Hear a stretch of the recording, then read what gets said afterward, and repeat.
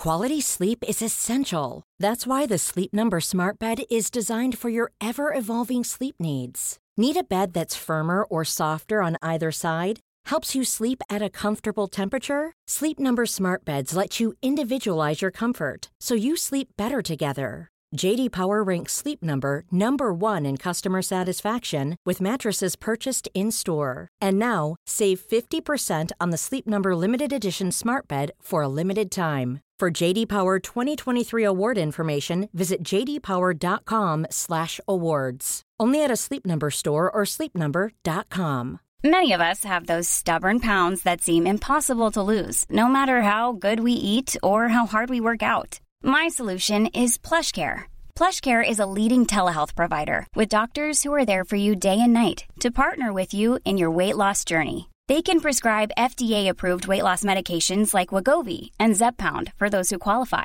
Plus, they accept most insurance plans. To get started, visit plushcare.com/weightloss. That's plushcare.com/weightloss. Hey, I need you to pay close attention to this message. It is not an ad. This is about Canadaland, and this is about you. You need to know that the news crisis is about to get a lot worse. You've heard about the layoffs. We're about to have news closures, and it's very likely that we're going to be seeing the defunding of the CBC. Where are you going to get your information from? What can you do about this? You can support Canadaland. We need you to. And so for this month and this month only, you can become a Canadaland supporter and get everything our supporters get for just $2 a month. That is an almost 80% discount. The clock is ticking on this. It disappears at the end of the month, and then we will not offer it. We need your support. We need to keep news coverage alive in Canada. Go right now to canadaland.com/join. And thank you.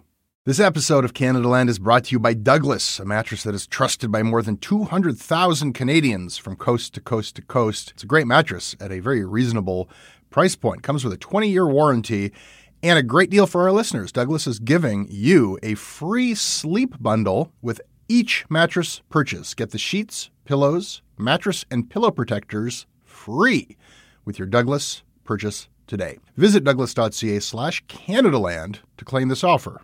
That is douglas.ca/Canadaland. This episode of Canadaland Shortcuts is brought to you by Endy. Since launching in 2015, Endy has become the leading online sleep brand in Canada. The company is headquartered in Toronto, and its signature product, the Endy mattress, is Canadian-made. Their mission is simple: to provide Canadians from coast to coast with the best possible sleep at the fairest possible price. And exclusively for listeners of this podcast, use the offer code CanadaLand at endy.ca, and you'll get $50 off of their already incredibly priced mattresses. This episode is also brought to you by Simple Tax, the friendly and fast way to file your tax return. This is a pay-what-you-can tax filing service. They are so confident that they will save you money and save you time that you will just decide to give them money, and you don't have to. Go to simpletax.ca/Canadaland to see what this is all about. Finally, this episode of Canadaland is brought to you by The Death of Stalin. Not the actual act of the death of Stalin, but the movie. From satirist Armando Iannucci, the creator of Veep, comes The Death of Stalin, a hilarious and timely black comedy about the Kremlin infighting that erupted after Stalin's death. I haven't seen this movie. I've heard nothing but incredible things about this. It looks hilarious, and really smart people are telling me that I gotta go see it. I'm gonna go see it, and I'll tell you what I think after. 4 out of 4 from the Globe and Mail and a 95% fresh rating from Rotten Tomatoes. The Guardian says it is the best film of the year. 5 stars. The Death of Stalin is now playing in select cities, including Toronto. Additional theaters, March 30th. Go check it out.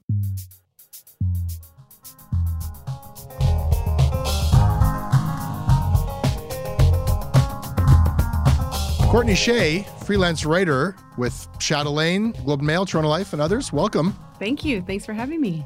Yeah, it's great to have you here. Today we are going to talk about the CBC's hot take barter market. If they exploit you in their coverage, it seems that they then owe you column space for your terrible opinions. And we will talk about Alias Grace, the Canadian show that you could binge watch on Netflix everywhere in the world for 5 months, except in Canada. Good to have you here, Courtney. Thanks.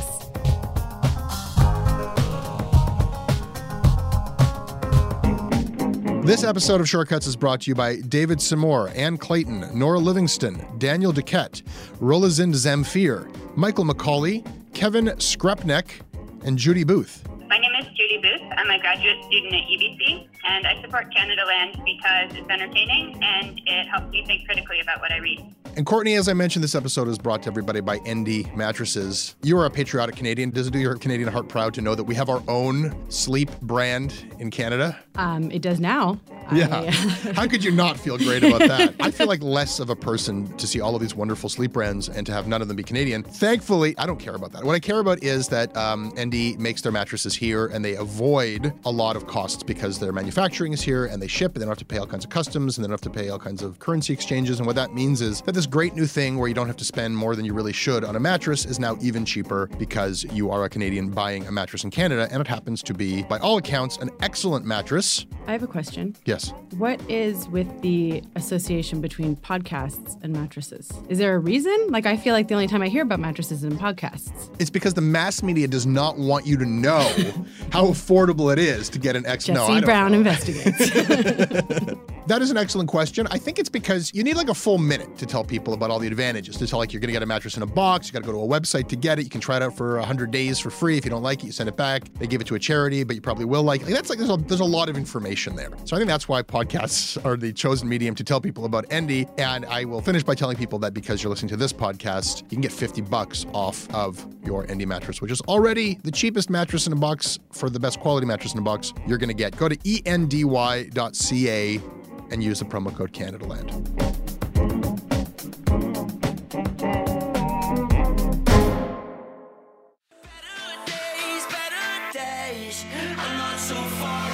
The days have been getting worse for pop rock group Hedley. Not only did its management team cut ties with the group today, but both opening acts on its cross-country Cageless tour are pulling out. Broadcasters Bell Media, Chorus Entertainment, and the CBC are dropping Hedley's music from radio and streaming services. The tattoo artist who worked with the band on this 2005 music video is going even further. Lizzie Renaud was friends with Hedley singer Jacob Hoggard for 13 years. She's now offering to cover Hedley tattoos former fans want to get rid of. I was really crushed, really angry, between rage and sadness. So, Courtney, CBC has covered this case of the tattoo artist offering to remove people's Hedley tattoos. And you wrote about this for Chatelaine as well. And this becomes a very winding narrative as to how this played out in the media. But why don't we start with what you wrote about when it comes to Hedley's fan base and this tattoo removal thing, and maybe even just, we haven't talked about on the show yet, the allegations surrounding Hedley and its frontman. Sure. Well, for me, the fact that these fans had these tattoos and that they were both going to a tattoo artist to have them removed, but more significantly that a lot of them were attacking that tattoo artist on Twitter was really, it's how I began my story, because it's a good way of illustrating how passionate Hedley fans are. And you talk about the allegations, and obviously that's why we're all talking about Hedley now. For us, in terms of settling on my story and deciding what we were going to write about, it was really born of Chatelaine started putting up just a few pieces about Hedley on their Facebook page. It got a lot of traction. I think this came as a surprise to the editors, which is one of the things we talk about in the piece, that Hedley fanship is kind of this intense subculture. So it was really just a question of looking at that and thinking, hey, yes, this band is in the middle of this extremely, serious situation with allegations of assault and rape. And that's why we're all talking about them right now. I think, though, the other thing for us was like, wow, did you know Hedley had this fan base? Like, did you know that this band that sort of I associate with the guy from Canadian Idol 15 years ago had built up, as I say in my piece, one of the most intense fan followings in music? I mean, it's not something that I think we read about in the mainstream media, and maybe that's just a situation where I have my version of what the mainstream media is. But I spoke to one music critic, Ben Rayner from The Star, and, he sort of echoed my sentiment, which was like, yeah, no, Hedley sucks. So, and I get it, music is a matter of taste for sure. But one of the things that Ben said that was so interesting to me is, the way that these fans, and particularly the young female fans, reacted to Hedley and to Jacob Hoggard in particular as if he was, Ben said Elliott Smith. I use broader references in my piece, or, Leonard Cohen or Lou Reed. But it's true. They reacted to him like he was a prophet. And while I don't use the term cult leader in my piece, the piece is called The Cult of Hedley. And really, I think there are crossover between the way we perceive cults and the way Hedley has built up this fan base. I don't know if that's too extreme, but no, I mean, cultish. Your piece was really helpful in orienting, because I mean, I had the same take. Like, I was ambiently aware of this. Like you say, music is subjective; it's a matter of taste. But I think the technical term would be a cheese dick band, like a middling corporate, like just tune it out. Not a band of any significance. What do I know? So to kind of try to comprehend this very intense devotion. I mean, I'm very familiar with how intense people can feel about bands, but like, I guess snobs who like us who would like, okay, I understand that for a teenager who's angsty about Leonard Cohen or Elliott Smith, but like Hedley, really? You did a good job of orienting me with like, okay, if you followed Hedley, watched them play in a small club, they would stick around afterwards, and they had a handsome frontman who would talk to you, and I don't know, a bit of a teeny boppery thing, but explaining the backdrop that helped me understand this piece that the CBC Opinion ran. Right. Which is where this whole thing kind of devolves, where, and to give a little bit more background, my understanding of the allegations are it went from kind of like murmurings of like, do women want to come forward with Me Too stuff about Hedley, where the allegations kind of grew and grew until ultimately there are, 2 women alleging rape at this point? One woman alleges rape. Another woman shares a story which certainly to me would fit my definition of rape. It's not a word she uses, so I don't know sort of the ethics around what word I would use, but she said that he penetrated her anally, as she said no. So, I mean... Yeah, that's the legal definition of rape. That's what I think. I mean, I just want to point out that that's not what she called it. And that word isn't mentioned in her take on what happened to her, which sounds horrible. But yeah, it escalated from sort of this one woman who was publishing anonymous stories online, a lot of them shared by women who say they were underage when they experienced sort of harassment at the hand of Hedley. And they have taken responsibility for like what they call like disrespecting and objectifying women. But the frontman, Jacob Hogard, denies doing anything non-consensually. So, those are the allegations. All of this leads, again, to this CBC piece by an opinion piece by a Hedley fan, which is like kind of like, hey, we've heard a lot of negative stuff about Hedley. On the other hand, maybe these are all a bunch of liars, which is an odd take. I mean, like, the further you get into it, it doesn't get any better. Like, when I first saw it, I was like, why I'm standing by Hedley. And as you get into it, it doesn't get any more edifying.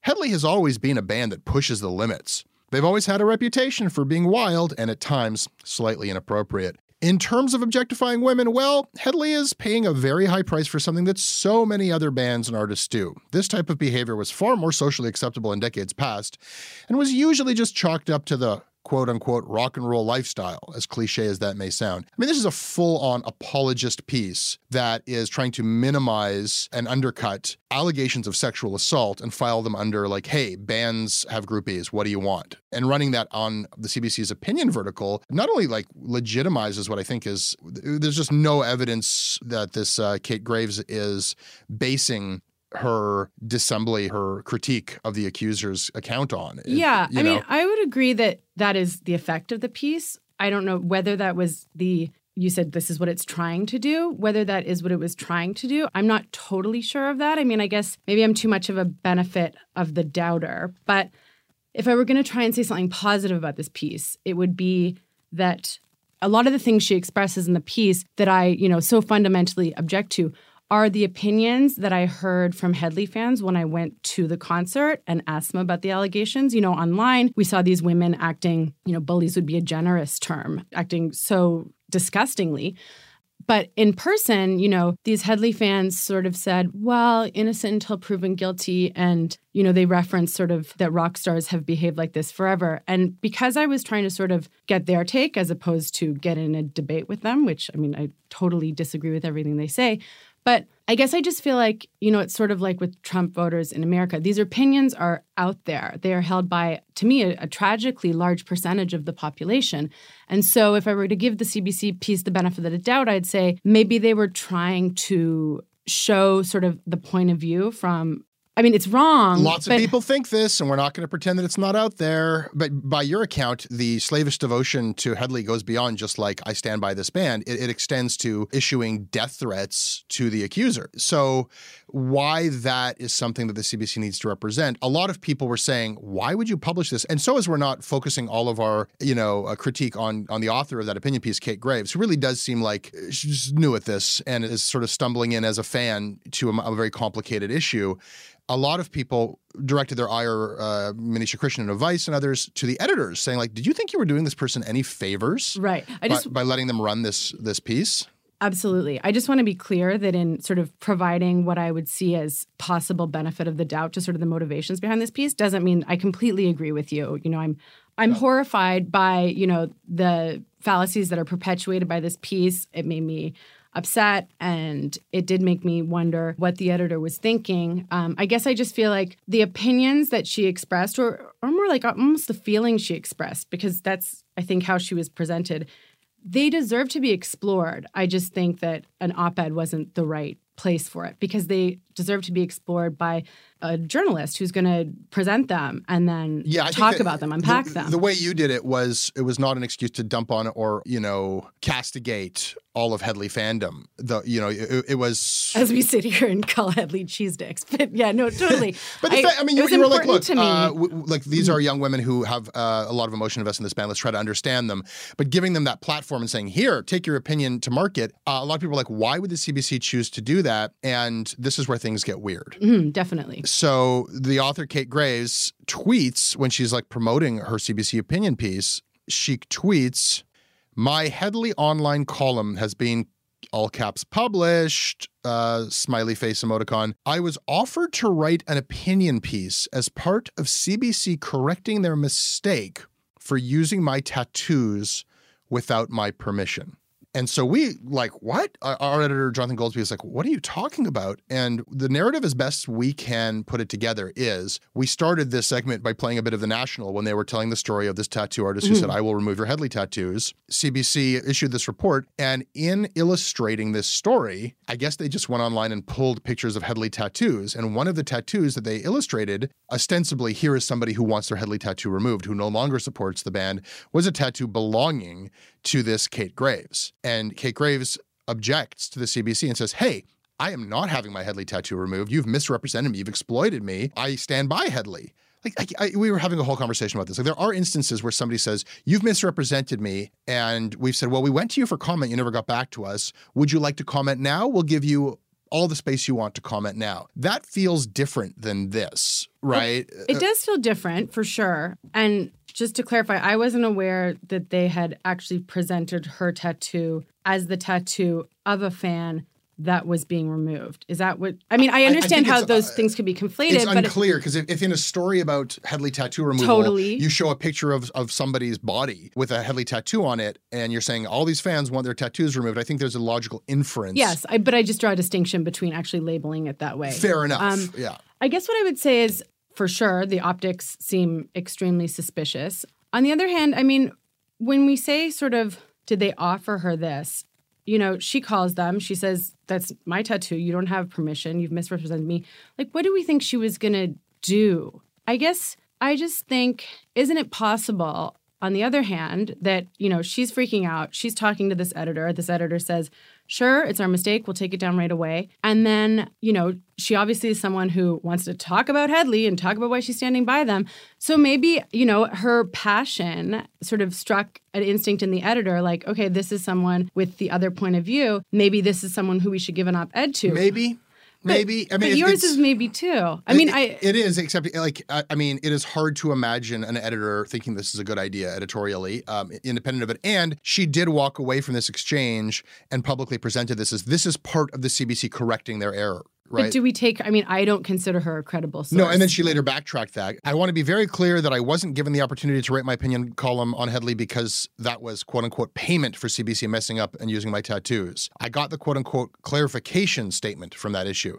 The column was something I expressed an interest in on my own. I don't think it's the only problematic piece that we've seen in terms of the coverage of Hedley. And I kind of feel like there was a piece in the Globe the other day. Oh, Deborah So, yeah. I'm paraphrasing here, but sort of what Hedley can teach us about Me Too.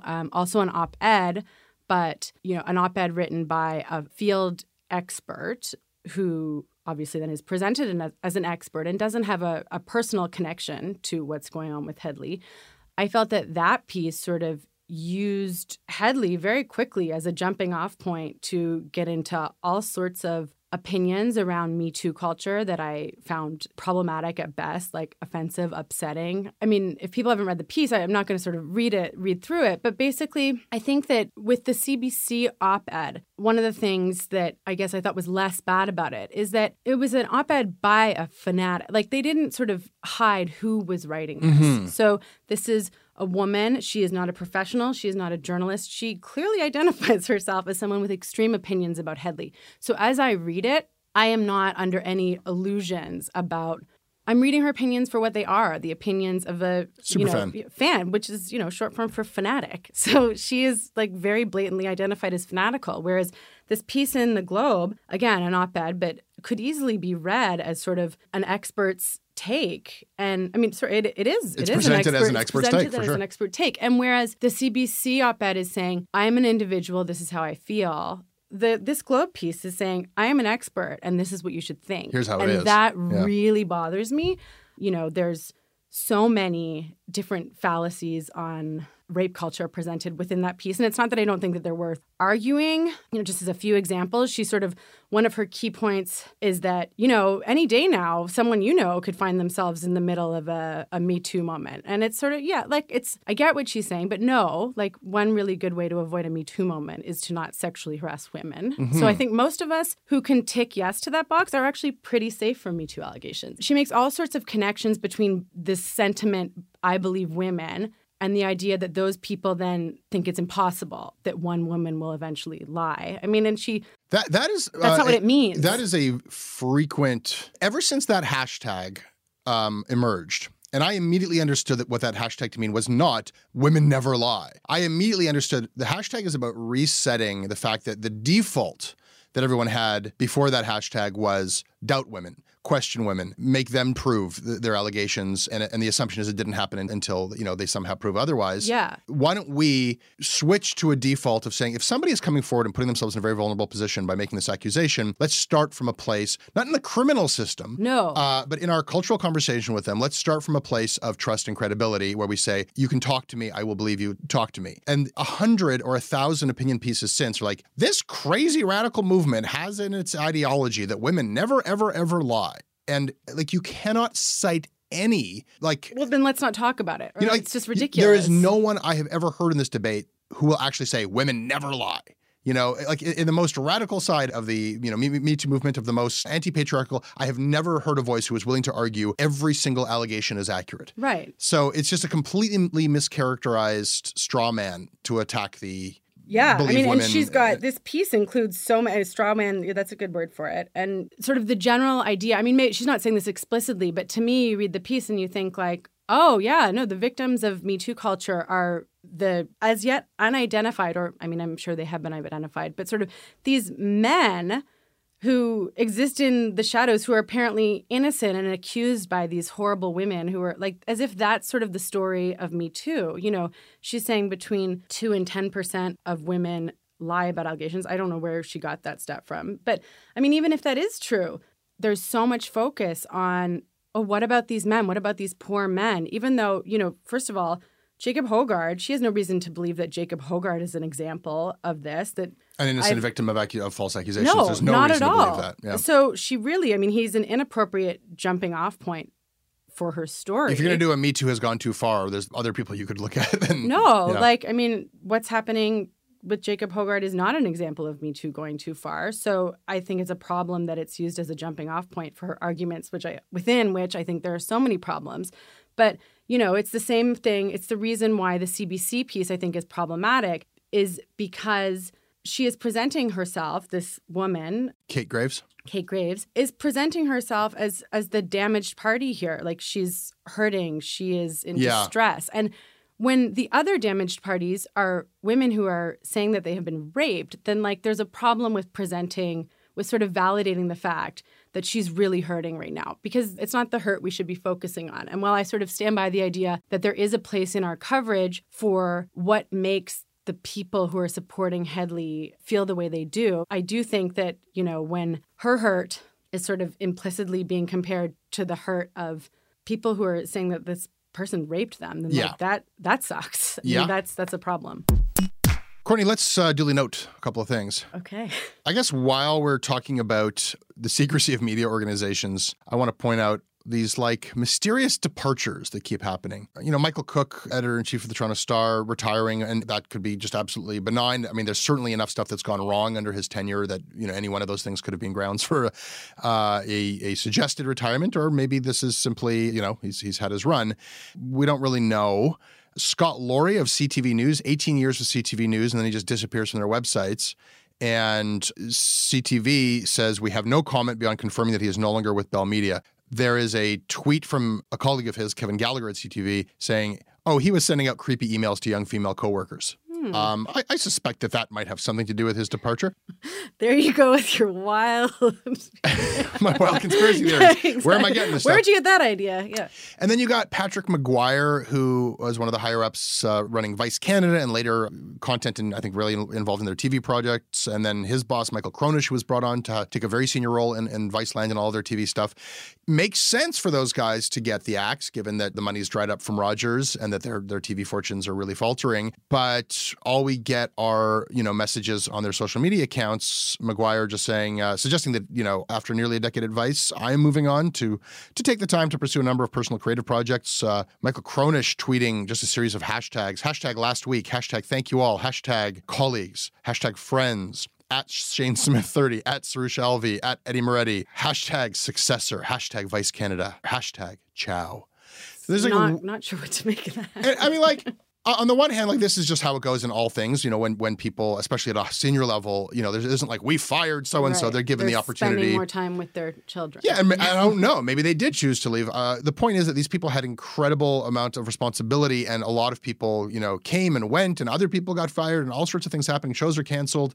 And what happens when people at a high level are just like they just disappear without explanation is you kind of just like, for the people working in these organizations, where's accountability? How do I understand what the stakes are for the people calling the shots? Mm-hmm. What does this tell us about where we're moving now? It's all just in a huge haze. And, you know, I've seen a lot of progress in media accountability over the past few years, but this kind of stuff still happens, and it's frustrating. So, you know, we get shit for casting aspersions or assuming, but again, it's a case where just like show a little bit of transparency with why you're making the decisions you're making. And, yeah, you know. Duly noted. What do you have for us, Courtney? I would like you and your listeners to duly note that turpentine is a poison, not a health remedy. And the reason that I'm bringing this up, I don't know if you have heard about the profile of Tiffany Haddish in GQ. It's by Katie Weaver, who is one of my favorite journalists, one of the best profilers in the business. And if you haven't heard of her, maybe you've heard of Who Bit Beyonce, which is currently, we are on very different strains No, of Twitter, I think I saw that somewhere in trending. I'm like, do I want to click on this and find out why? Does our media Venn diagram only cross over on Headley, maybe? I'm the weirdo. Like, okay. If you're not clicking on it's true. If you don't know Beyonce stuff, then and you're like, oh, look, the CTV anchor, then that makes you the weirdo. Not and I'm the not other person. even, I mean, I'm not someone who wakes up and Googles Beyonce. Who Bit Beyonce is huge right now. And it comes from this profile by Katie Weaver.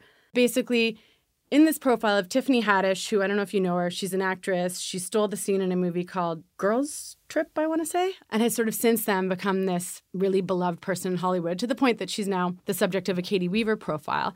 And in the profile, Katie Weaver shares this story about how Tiffany was at a party with Beyonce, big deal after the Oscars. I think it was after the Oscars, and someone bit Beyonce. And this is told as just an anecdote about, you know, to express the fact that Tiffany Haddish is now running in circles or running in Beyonce's circle, I guess. But it's left at that. And then since then, because the question is never answered, the internet has gone crazy. It's a bit of a buried lead. Somebody bit Beyonce. Yeah. Okay. Thank you. So now I know. But that's my understanding of duly noted is that it's about talking about things that aren't getting talked about enough. Yes. So not just things that I'm uniquely ignorant of. As a result of Who Bit Beyonce, what isn't being talked about is another part of the profile where Tiffany Haddish tells Katie Weaver, the journalist, that she drinks, or takes a teaspoon of turpentine as a health remedy. And sort of Katie, the journalist, expresses, some reservation around this. No, don't even print that. What do you... Oh. But then Tiffany says yes, and sort of they have this conversation, so it's not as if she sort of says, okay, I'll go out and try it. But it's left without being... it's not like they then say underneath, turpentine is a poison. Yeah, no, this is how the anti-vax thing starts. So, don't do this. I think this is really interesting because in the same week that someone died using the same bee venom treatment that Gwyneth Paltrow recommended, so it really makes you think, like, if you're Katie Weaver, and as I said, I couldn't be a bigger fan, so I'm not sort of crapping on her. But when you're writing that story, the turpentine anecdote is great. And if you knew who Tiffany Haddish was, you would understand how it's like a great way to sort of articulate her personality in an anecdote, which is what any profiler is looking to do. However, I do think that if, we live in a world where people stick eggs up their vagina because Gwyneth Paltrow tells them to, God knows what they do because even Oprah tells them to. All of this celebrity health culture is dangerous in a day-to-day way in the sense that, juice cleanses aren't good for you and colonics are a bad idea. But in this case, it's like, no, someone could die taking turpentine. Like, I wonder if I were Katie Weaver, if I would have, I know I would have printed it for sure because it's such a great anecdote. But if someone then went on to die taking turpentine, would I feel responsible? So that's what I'm asking you. Yes, they would be partly responsible. And congratulations for making me feel so smug and superior in my ignorance of celebrity culture. I feel totally gratified. Because you weren't even thinking about drinking turpentine. Because now it's just a bunch of ninnies who are like putting eggs up. Okay, yeah, duly noted. This episode is brought to you by the Center for Addiction and Mental Health. Right now, there is an opioid crisis. Right now, there is a mental health crisis. But right now, it is Mental Health Week. And what that means is you can do something about these crises. You can help people. You can help CAMH save lives. They offer treatment with dignity, and they are doing cutting-edge research. I don't know if anybody listening to this is untouched by this crisis. You can see it in the downtown of every city in this country. You certainly feel it in Toronto. This is not something happening to other people. These are our friends. These are our communities, our families. We are all touched by addiction. We are all touched by the mental health crisis, and we all share responsibility to do something about it. Helping CAMH is something you can do about it. Help change mental health care forever. Your support will help CAMH build a future where nobody is left behind. Donate at camh.ca/Canadaland to help them treat addiction and build hope. This episode is brought to you by Douglas, a mattress trusted by more than 200,000 Canadians from coast to coast to coast. Trust is important. There are a lot of mattress lies out there, a lot of mattress liars. And I didn't intend the pun, but it occurred to me that there is one as I was saying those words. Listen, I am not lying to you. I have experienced the Douglas mattress. It is an exceptional mattress at a surprisingly affordable price point. It is a mattress that sleeps cool, doesn't have that weird thing in the summer where the mattress gets like an oven. It's a very good product. It's delivered to your house in a box. You don't have to go to a big mattress store. It is a medium firm mattress, which is what Canadians prefer, and it comes with a 365-night trial and a 20-year warranty. What more can I tell you? Douglas is giving our listeners a free sleep bundle with each mattress purchase. Get the sheets, pillows, mattress, and pillow protectors free with your Douglas purchase today. Visit douglas.ca/Canadaland to claim this offer. Okay, Courtney, I'm going to thank our second sponsor today, and that is Simple Tax, the friendly, fast way to file your tax return. I suppose that there are a lot of programs out there that will walk you through the steps of filing your tax return. But here's the thing that separates Simple Tax. It is pay what you want.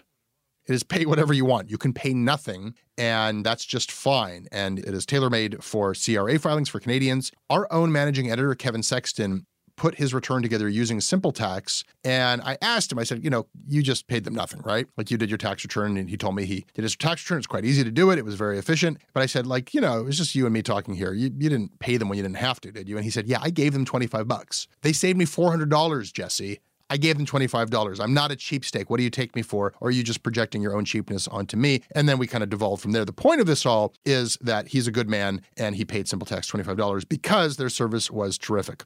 People, your taxes are coming due. Skip the line, file online with Simple Tax, and pay them what you feel like paying them.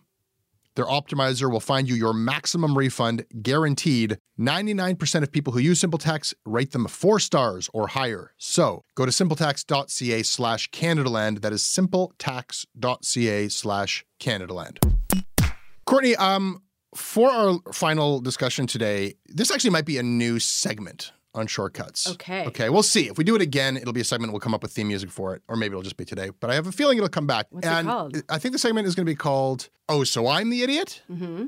Or at the end of each time I do this, we'll either say, "Oh, so I'm the idiot," in a defiant and angry and ironic and sarcastic way, or, "Oh, so I'm the idiot." Okay. Too high concept. We need a better name. Basically, I think, no, it's more like, I don't even know what we're about to talk about. So Yeah. I'm going to, like, maybe after I will understand. Yeah, you'll see where this is the segment for Jesse stumbles into a debate with a take and is immediately called an idiot by a lot of people. And then he later tries to find out if he is as correct as he thinks he is, or if he is, in fact, the idiot he is being told that he is. Got it. Now, okay. And this happens on social media. This plays lot. out with some frequency, and I'm pretty sure I'm right. Everyone thinks so much about what they say on Twitter, though. But I might be an idiot. Okay, how do I tell this story? Do I get to decide Yeah. if you're the idiot? This is all going to be up to Amazing. you. I'm handing you quite a bit of power here. So let's go back 5 months ago when I start hearing on, like Slate Culture Gabfest and reading the AV Club and places that there's this great new buzzy, bingeable TV show called Alias Grace. It's the new Handmaid's Tale. Yeah. And I'm dodging spoiler alerts. I'm kind of like, oh, this is, Atwood is in the news and it's a hot property. And like the way that you start to get interested in watching a TV show and everyone's saying this is the new Netflix show that everyone's binging. And I go to Netflix and I can't see it. It's not there. And I kind of forget about it. And then the other day, I think, did it play on CBC? Well, this is what I kind of had some ambient awareness of this, but I was motivated to watch it, but I wasn't motivated enough to go and seek it out, right? And I would have found it if I had, but It's a slow burn. slow burn for me. And so just the other day, I'm on Netflix and it goes, recently added Alias Grace. Mm-hmm. So what I find out is that Alias Grace has been available on Netflix everywhere in the world for the past 5 months, except Canada. Mm-hmm. And the reason for that is that Canada helped make Alias Grace, which seems pretty counterintuitive to me. That as a result of CBC making Alias Grace as a co-production with Netflix, we're the one country that doesn't have it on Netflix. And I go to town with this take that isn't this kind of wrong that we're almost being punished for having paid. But to me, if something seems counterintuitive, my first instinct would be there's probably, I'm not saying I would agree with the reason. Yeah, there's probably a reason. I admire your ability to go forth with a take. I knew that this had played on CBC. I did know that. And people were very quick to say, oh, so you're an idiot.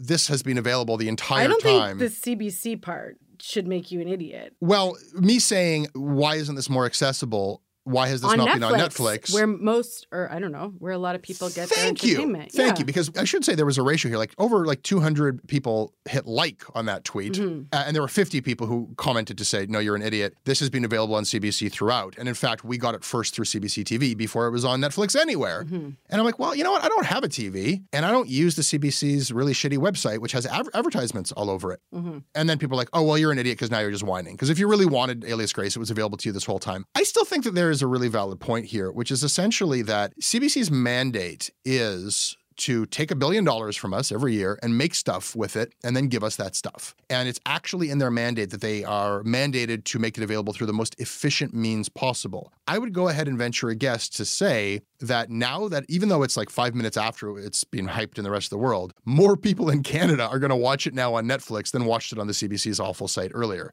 And if the CBC were simply about giving us the content that we paid for, then they would have done what they did when the Tragically Hip played their last concert, which is like, there are all kinds of ways to make content available. They put it on YouTube without ads. Everybody can watch it that way. They instead went for a very old school media model of exclusion. We're going to limit people's access to this so that we can make the most money possible through advertising. And we're going to prioritize getting those ad dollars from getting the biggest audience possible. And that, to me, is the opposite of what we want the CBC to be doing. So we know then, as I said, like when I hear that, it sounds counterintuitive and I'd want to know why. So we know then that the why is because CBC decided. It's not there's so many bizarre Yes, we Netflix. know. Okay, so it was a licensing deal with what they call windowing. So basically, first window, we get to show it on CBC TV before Netflix gets it around the world. Mm-hmm. Second window, Netflix gets it around the world, not in Canada. We can exclusively play it on our app and our website. And then this is where we're at now.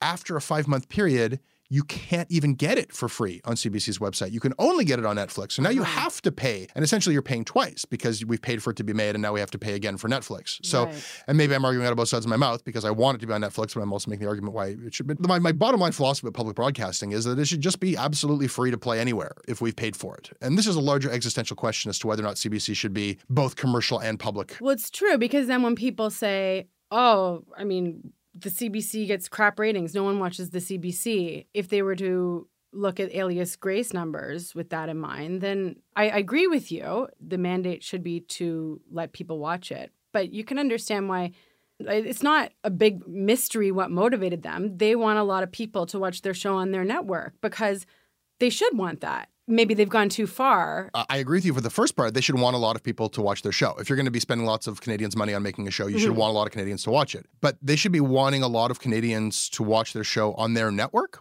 Well, why? Why is that their job to make sure that people watch it on their network? Like we make podcasts here that people listen to on iTunes, on Google Play, on Spotify. Okay. And Spotify charges people money to get access to our podcast. We don't see any of that money. Our job is to make our content, release it to the world, and get as big an audience as possible.